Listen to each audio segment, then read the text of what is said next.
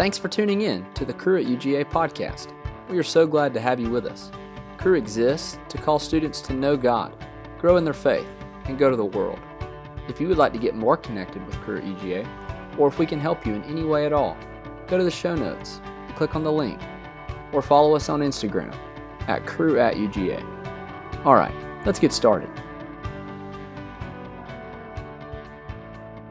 So, like KP said, my name is Kyler. I'm on staff with Cru. My wife, Natalie, we're both on staff. And I work specifically with our Greek men in our Greek ministry. So, I want to start tonight off by bringing something to your attention. So, this past Wednesday was a very special, important day, September 22nd. And I'm sure you all know that already, that it was a very special day. Last Wednesday was the premiere of Survivor Season 41. That's it. KP, I love how you set me up for that. So who is a fan of Survivor? Anybody fans of Survivor? That's what I'm talking about. Did anybody watch it?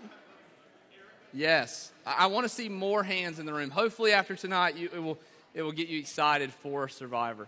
And so here's the deal with Survivor. I'm going to give a quick premise, and I'm going somewhere with this. I'm not just up here talking about it. Here's a quick premise if you haven't watched it. So essentially what happens, it's a reality TV competition show where there are a group of people that are marooned to an exotic location, an island somewhere, and they have to outwit, outplay, and outlast one another. And so while they're there, they have to compete in different challenges for rewards, for immunity, for the chance to win $1 million.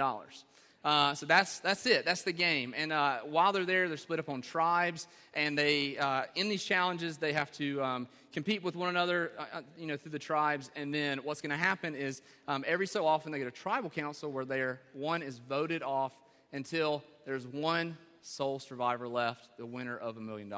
So it's a great show. Here's where I'm going with this.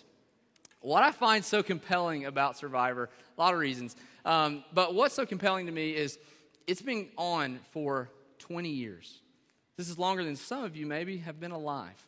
And so this is season 41. And so year after year, season after season, you have all these people coming in. And what blows my mind is how much they are willing to give up and go through for the sake of winning this $1 million. I mean, they leave their lives behind. They leave their families. They leave their jobs. They leave their comfort. All this stuff they leave behind for this chance to win this money. And the game itself is very physically and emotionally taxing and draining. And so they're suffering while they're out there. But again, they have this goal in mind that I want to win that $1 million. But this isn't just Survivor. It's life. Y'all get this. Maybe even in your experience, there have been times where you are willing to give up something for something greater. There's something of lesser value that you have that's maybe more immediate, but you look down the road and say, but that's worth more, and so I'm willing to give this up now. Or maybe, this happened in my life, I'm not willing to give it up. I settle for what is temporary, what's maybe more convenient, and I lose my sights on, and I don't even go for what's of greater value, of lasting value. In that scenario, the settling, the not giving up the temporary for what's greater, that's what we're going to see in our story tonight. The encounter that we see with Jesus. And so let me pray for us, and we'll jump in. God, as we open your word, Holy Spirit, would you do this text in us? Would you meet us tonight? Would you open our hearts, open our eyes, open our ears to receive what you have for us? God, would you be made much of tonight? And as you're made much of, for you to increase, I must decrease. And so would that happen? God, we need more of you tonight. So would you do that in our hearts? Amen.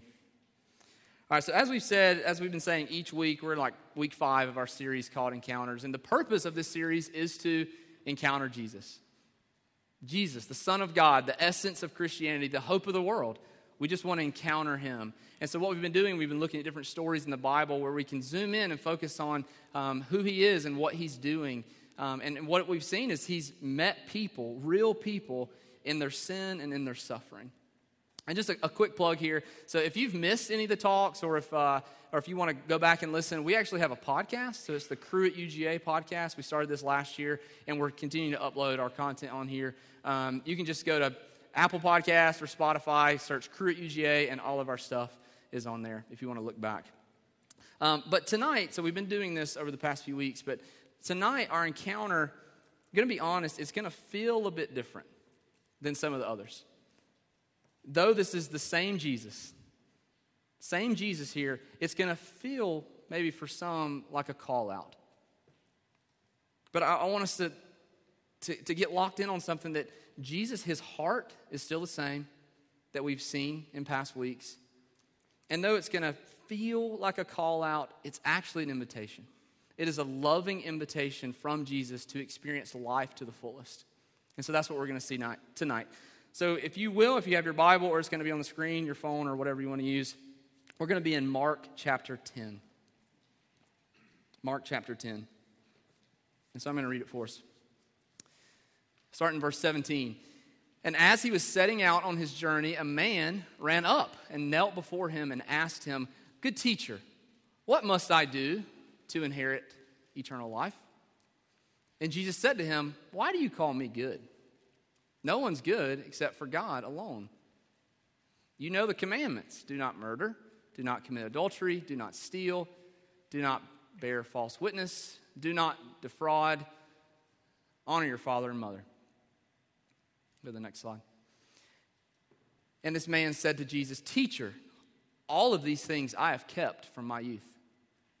And Jesus, looking at him, loved him, and said to him, "You lack one thing.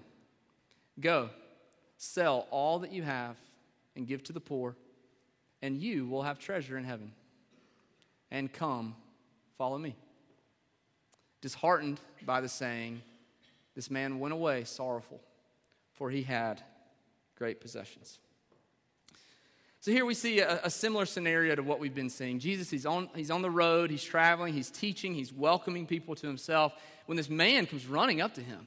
And this man, he's coming in hot, right? He's asking the big questions. He needs to get to the bottom of things. "Jesus, I need to know something from you." He says, "Good teacher, what must I do to inherit eternal life? What do I need to do to be saved? What do I need to do to experience life to the fullest for all of eternity, but also in the here and now?" It's a good question. It's a necessary question. It's a question that we all must consider. But Jesus, he senses that there's something going on, something maybe underneath this question. Jesus senses that this man isn't just searching for truth. Jesus senses that there's something underneath this seemingly good question. And so Jesus, he engages with this man on this heart level.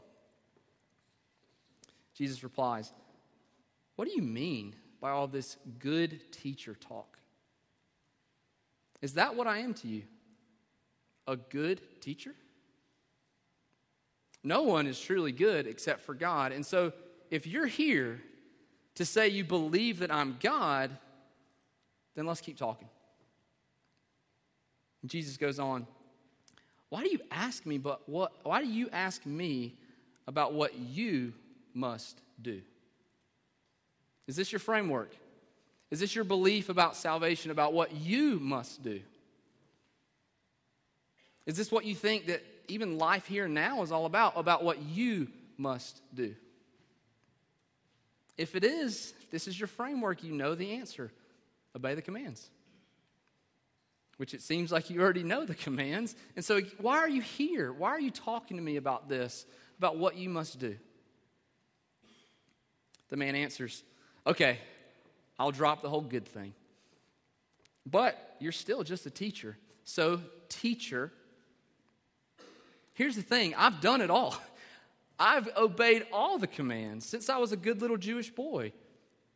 But I feel like something's missing, so I'm here to ask, what's missing? What do I need to do?"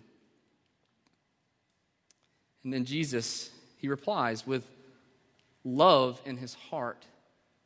He says, "Yeah, you're right. There is something you're missing. It's something big. In fact, it's what's right in front of you. You're missing me. You're missing me.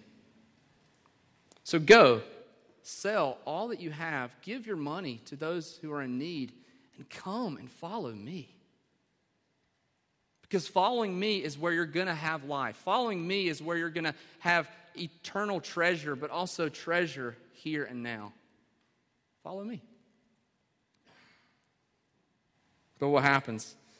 This deeply saddens the man. What Jesus was telling him to do seemed to be too great of a sacrifice. He wasn't willing to let it go. Even though treasure is what this man would find, he was sorrowful over having to give up what he currently had. Now, this story, it speaks for itself, right? It's clear of what's going on. These words of Jesus, they pierce this man's heart, and they pierce our hearts. They really make us maybe evaluate our life and consider this for ourselves. But I'm going to say, I think there is an aspect of this story that we can miss, that we can even disregard or neglect. And that aspect is that this man was called rich. He wasn't given a name, he was called rich. He was a rich man.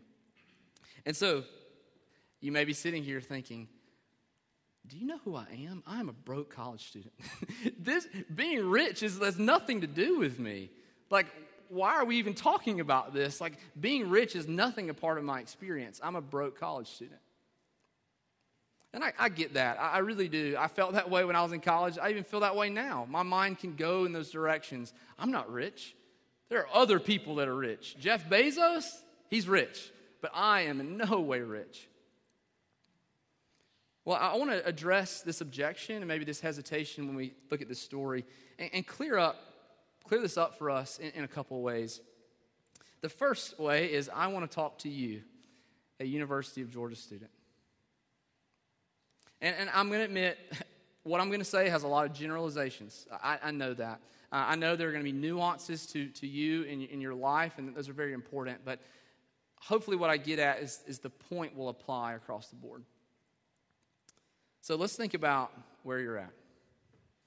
UGA is Georgia's flagship university, meaning that it is the most sought-after public university in the entire state, and it receives the most support from the state. Year after year, UGA has been considered a public Ivy League school. It's true. The average UGA freshman has in excess of a 1350 SAT score and a GPA above 4.0.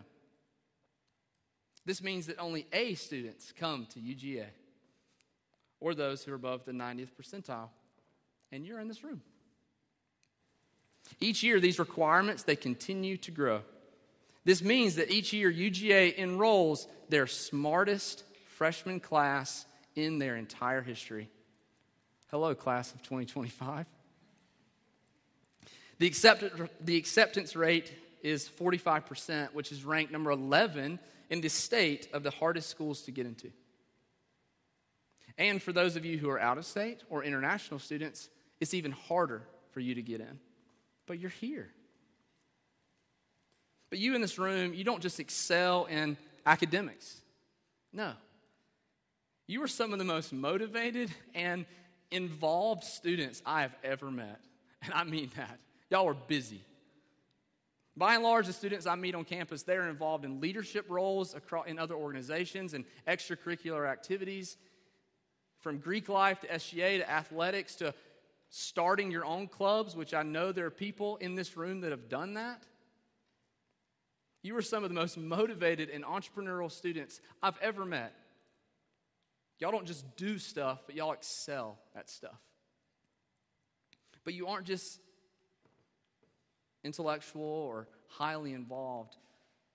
You're also extremely sociable and influential and well-liked. Many students I meet on campus know how to have conversations with people, know how to make friends, know how to influence others. know how to have deep connections with others on campus. And that's who you are. And because of all of this, this connects you to an extensive alumni base when you graduate and makes you highly sought after for jobs all over the country, all over the world. Think about some notable alumni from UGA. Our current governor, the Chief Justice of the Georgia Supreme Court, the Congolese ambassador to the United States, the president of DreamWorks Animation, the CEO of Aflac, get this, Survivor winner, Parvati, who was an AOPI here. I mean that. Yeah, go AOPI, let's go. That's kind of a joke, but it's real. It really is real. She did go here. But even there are 2 Cru at UGA alumni that were here within the past 5 years that was sitting where you were, that have worked in the White House press office and for 2 U.S. senators. I know this isn't going to be, these jobs don't apply to everyone, but this could be you. For many, it will be you. And you see that the average starting salary of a UGA grad is $43,800. Average starting salary. And just so you know, this number happens to be in the top 2.1% in the entire world. Top 2.1%. And that's what you're going to be making when you graduate. And even to consider now, you right now are one of the richest people in the world.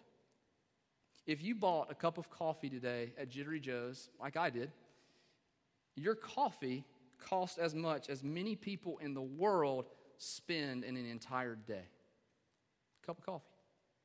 More than a third of the world's population lives on less than $2 a day, and 1.2 billion people live on less than $1.25 per day. See, what I'm getting at here is the possibilities and the potential for you in this room are often endless. You currently have the resources, the influence, the giftings, the privileges, the access to all that you need right now. And even though you may not consider yourself as rich with a lot of money in your pocket, you are very rich in the eyes of the world right now, and also in where your future is taking you. Largely to do with you being a student here. So that's the first thing. The second thing I want to clear up is the label on this man of being rich. He wasn't given a name. And while for him it did have a lot to do with his wealth and his possessions, this is also what defined this man. His identity was wrapped up in what he had. His hope was in what he had. He held on so tightly to his wealth, he was not willing to let it go because it was everything for this man. In a lot of ways, it was his worth, his self-worth. It was his reputation. It was his value. It was his status in the community. And this is why Jesus said that he must give it up. Jesus knew the condition of his heart. And Jesus was inviting this man to find his identity in him, not in what he had. So now, in light of these 2 clarifications, and maybe as we start to consider what this could mean for us in this room, let's talk about what's true about following Jesus that we see in Mark 10. The truth is that though salvation is a free gift of God's grace given to us by Jesus, following Jesus, it costs us something. It costs us our lives. Though salvation is a free gift of God's grace that we did not deserve or earn, given to us by Jesus, following Jesus costs us our lives. The Christian life is one of surrender. Jesus doesn't follow us. we follow him. And if we're to truly follow Jesus, we must be willing to give up anything that defines us outside of Jesus or that hinders us from living the life he's called us to. And it's not just simply a call to lose yourself for the sake of losing yourself. It's the call to find your truest self in him. Dietrich Bonhoeffer, he was a German pastor and writer. He wrote a book called The Cost of Discipleship, The Cost of Following Jesus. He wrote this book before he was eventually executed for his Christian faith by the Nazis in 1945. So in this book, he writes about this story of the rich young man and many other stories in the Gospels. And as he's reflecting on his stories, this is what he writes. It's the first quote. When Christ calls a person, he bids them to come and die. Second quote, he says, the cross is laid on every Christian. The first Christ suffering which every person must experience is the call to abandon the attachments of the world. It is that dying of the old self which is the result of their encounter with Christ. You see, what Bonhoeffer says here is exactly what Jesus was saying to the rich young man. If you want eternal life, it's only found in me. So everything you hold on to, everything you grip so tightly, you must be willing to give it up for the sake of me. Why don't you come? Follow me. But what's also true about this cost is that there is a great reward for following Jesus. There's a great reward for discipleship. Do you remember the story? Jesus, what did he tell the man that this man would get if he gave up everything? He said he would get treasure. The man would get treasure. And though this man, he had an earthly idea of what treasure was, Jesus here is expanding his vision to what treasure really is. Jesus is saying, you want treasure? It's me. I am your treasure. In me, you have all that you need right here and now, but also for all of eternity. And you see, remember that moment, Jesus, I love that Mark put this in here because it's true. Jesus loved this man when he responded to him. It wasn't shame, it wasn't condemnation, it was love. And because Jesus loved him, he was offering him the greatest treasure that anyone has ever known, himself. Jesus told him, come, follow me, have me, experience me and how much I love you. Come and know that what I have to offer you is so much better than what you just can't let go of. I am the life that you seek. Come, follow me. See, what Jesus was inviting him into is what happens in Survivor.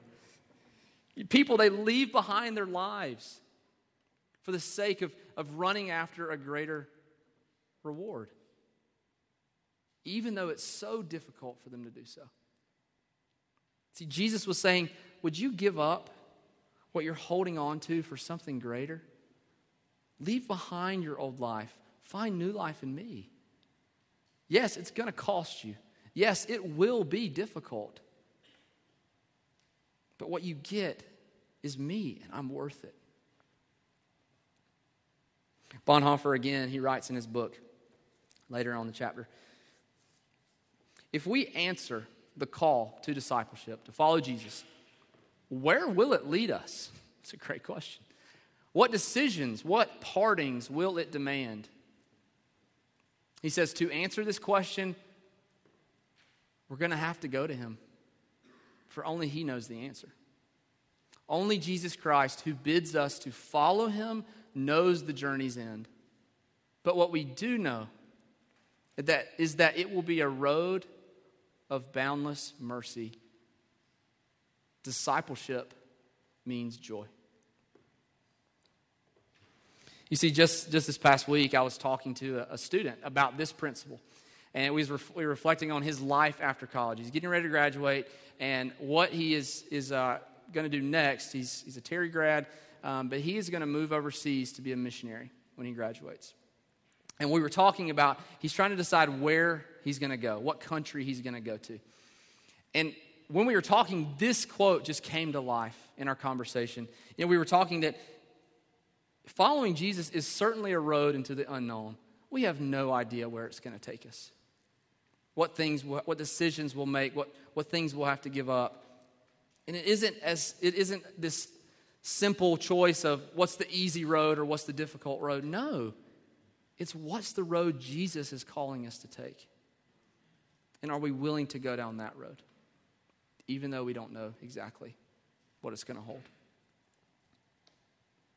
And how is it that a guaranteed reward is waiting for us?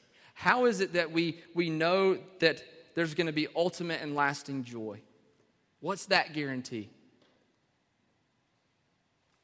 It's the cross. It's the perfect work of Jesus on the cross. That's our guarantee. Though he was in the form of God, did not count equality with God something to be grasped.